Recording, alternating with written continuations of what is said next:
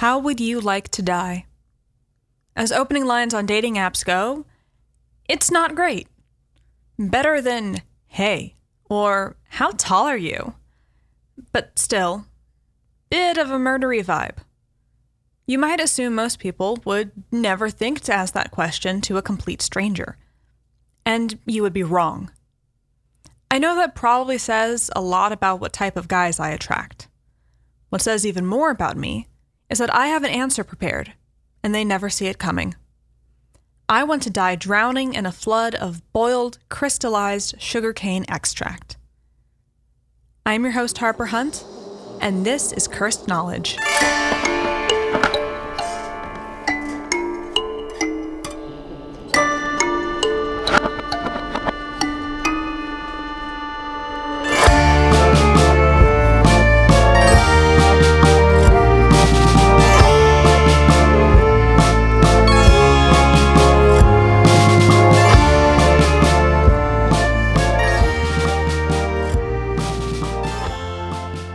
If for some reason you had occasion to walk around the harbor on the north end of Boston in 1919, at some point you probably would have come across a massive storage tank belonging to the Purity Distilling Company. Stored in this 50-foot tall, 90-foot wide tank were some 2.3 million gallons of molasses.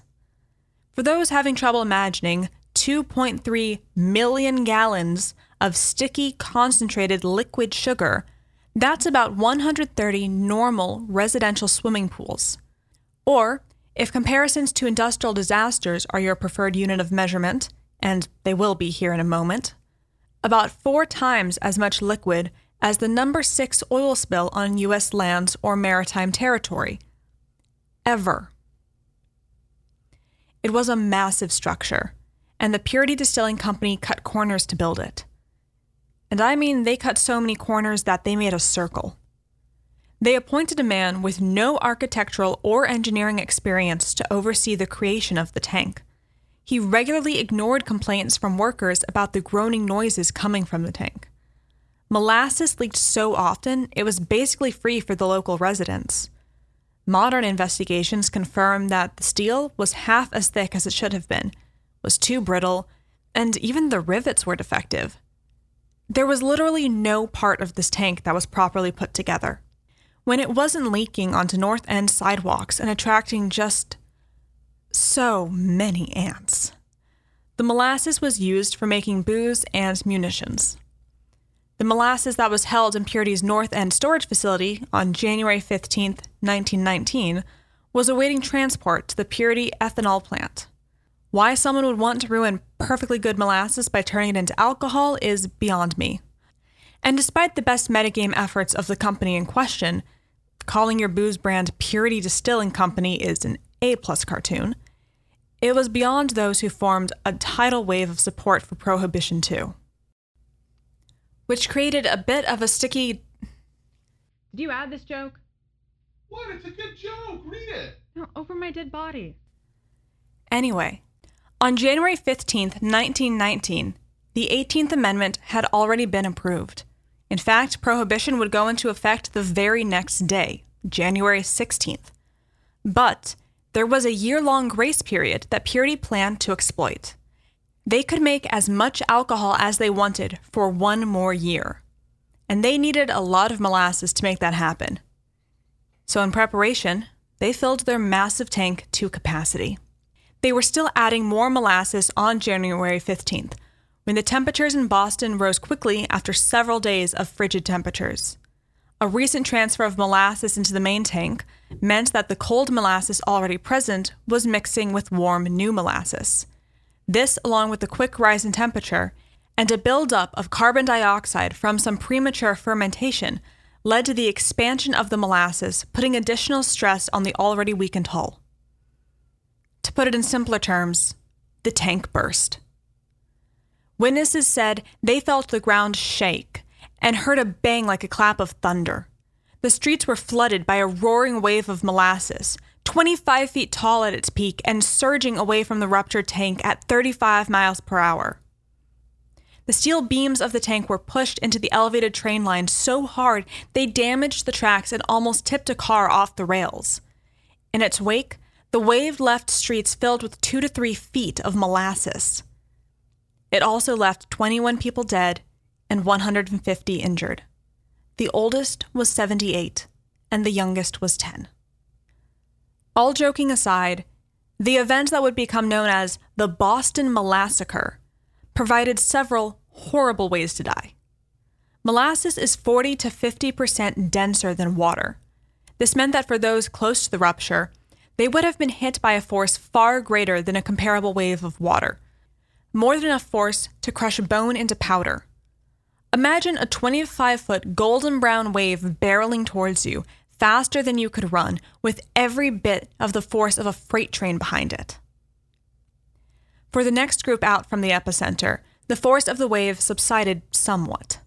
Unfortunately, the viscosity of the previously warmed molasses was starting to rise as it spread and its temperature fell in the chill of a Boston winter. Its force was still enough to knock you over, though without causing any major concussive injuries. But the molasses was now so viscous that it was nearly impossible for anyone trapped inside to move, to breathe. Reports of the tragedy say that it was hard to see if the struggling form was human or animal. Everything was glazed over, like a donut. Because, well, molasses is sticky. Anyone who has small children is painfully aware of how sticky it is. And it gets everywhere. Once someone was swallowed up by the wave, that stickiness made it incredibly difficult to escape. Much like quicksand, the molasses would pull people back in when they tried to get out. The more they struggled, the worse it became. If you managed to escape the wave, you were still at risk from the debris that was carried along by the flood. Some were unable to escape the wave at all. Instead, they were carried out to sea for their bodies to be found some months later, having been drowned in a very boring and ordinary way in the waters of the Boston Harbor. If you were lucky enough to extract yourself, you may still have inhaled molasses. Life pro tip: getting water in your lungs is bad. Getting molasses in your lungs is worse. Needless to say, coughing fits were a common best-case scenario for many afflicted by the event. When help finally arrived, there was little they could do without putting themselves at risk. There were so many injured that the first responders had to make a makeshift hospital. They searched through waist-high molasses for 4 days before calling off the search. As you can expect, the cleanup was, well, a mess. It's hard enough to get molasses off a table or a shirt, never mind out of cobblestone streets and train cars. They sprayed salt water from a fireboat and used sand to absorb what remained. The cleanup took weeks, and the harbor was brown with molasses for months. Between the cleanup crews, locals, and tourists tracking molasses through the city, it was reported that everything a Bostonian touched was sticky, and locals said for years on that on hot days they could still smell molasses. Which, as it happens, is the final line from the book in which I first learned about the Boston Molassacre, or, as it's referred to more technically, the Great Molasses Flood. A children's book. It had a hand-drawn style with bright colors leaping off the page. The story featured a young girl as she explored the city of Boston and watched as a wave of molasses went by her window. It was silly and irreverent. It wasn't until a few years later, while on an incredibly basic tour of Boston, that I learned the molasses flood actually happened, and the tragedy that it actually was. Now, as objectively cursed as it is to imagine someone getting their chest caved in by a wave of a partially fermented reduction of sugarcane traveling at roughly 8 times the velocity of the average surface-level gravity wave of water, I'm guessing many of you know the story already. Drunk History did it in 2016.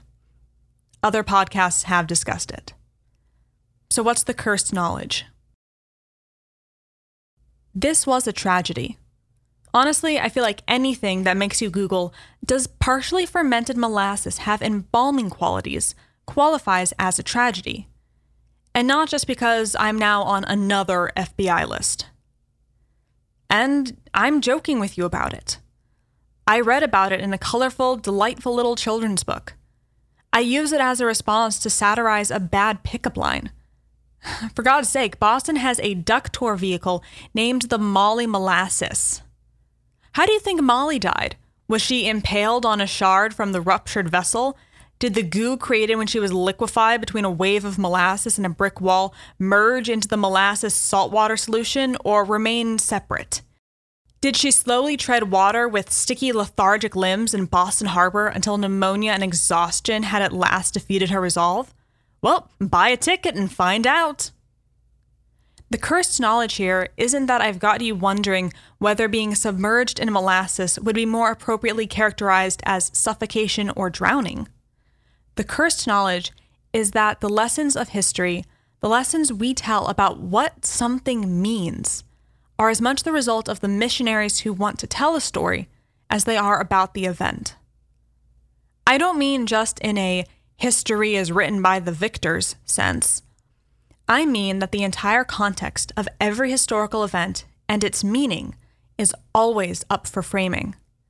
And when there is no one to frame a tragedy as being about something bigger, death can be, well, hilarious to us. What's more, that can be true even when we are talking about a way of dying that is intensely mimetic for humans. Death trapped in tar? That has to be one of the 3 or 4 most early imprinted social memes on early man. So what comes to mind when you think of a tragedy? Do you conjure images of burning lava, surprise explosions, and ash clouds like Pompeii? What about icebergs, frigid water, and Celine Dion like the Titanic? Oh, come on, definitely the blinding smog, paralyzed city, and unbreathable air from the Great Smog of London. Okay, probably not so much the last one. Tragedies like Pompeii and the Titanic are remembered because they had missionaries to tell us what they meant, what they were really about. Pompeii was written about first by the historian Pliny the Younger, after his uncle Pliny the Elder died trying to rescue survivors. Don't think about Roman names too much, I promise it'll only hurt. But Pliny's connection to the event and the importance of his writing in defining what we know of as Roman history ensured that Pompeii as a city, and most importantly as a tragedy, lived on. It's now an extremely popular tourist destination for anyone visiting southern Italy, and is a UNESCO World Heritage Site. It's one of the most perfectly preserved examples of a Roman city and daily Roman life for people who weren't rich and powerful. Most importantly, it's where we can see Roman graffiti and curses. It's a story of Rome writ small, and a memento mori story of a culture whose story to us is one big memento mori.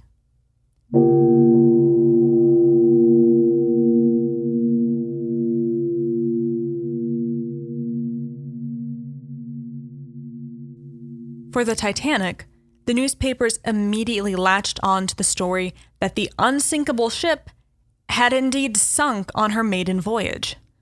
Survivors told their stories to anyone who would listen. One of the most famous and high-grossing films of all time takes place on the Titanic. James Cameron alone made the Titanic a common pop culture reference, and he was by no means the first. In 1912, the year of the disaster, there were 3 movies made about the event. One was written by and starred Dorothy Gibson, a survivor who wore the same clothes in the film that she did when she survived the ship. It was released 29 days after the ship sank. And all of this had real-world implications. Before the Titanic sank, boats weren't required to have enough lifeboats to evacuate everyone on board. Once the Titanic sank and hundreds died because there weren't enough lifeboats, and more importantly, once artists and historians made sure the event was about the irresponsibility and hubris of its design, it gained enough international attention that the safety requirements changed. An organization was created to monitor the location of large icebergs. Missionaries told us what history was about, and the world listened. But no one was talking about the Great Smog of London. It's not taught in high school history classes and isn't glibly referenced in cartoons and mass media, and it really should be more well known than the other 2 examples. It's the most recent, happened in 1952. It lasted the longest. The city was covered in smog for 4 days. And it had the highest death toll, 12,000. The reality behind this tragedy is that pollution in London was so bad that December, a yellow-black cloud of smog coated the city and didn't leave. People couldn't see, and maneuvering became a life-threatening task.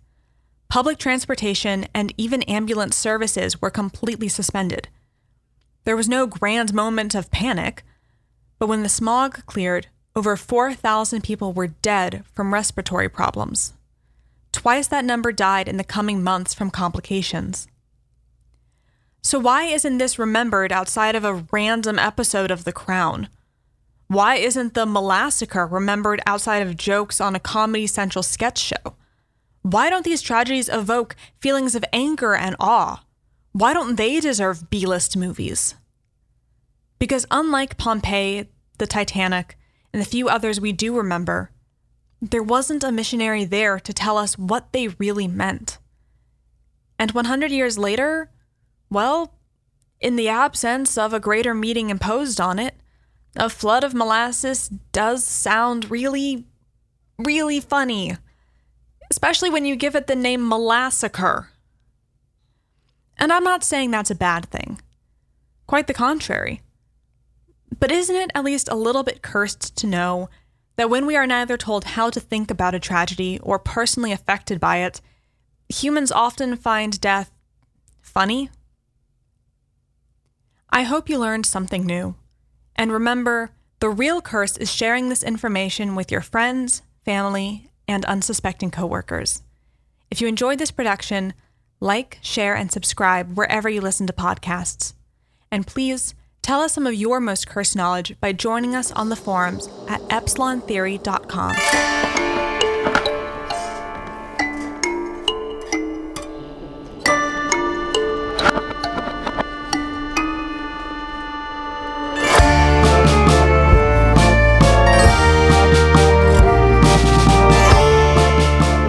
By the way, in the 13th century, Genghis Khan killed so many people, it lowered the carbon dioxide levels of the earth.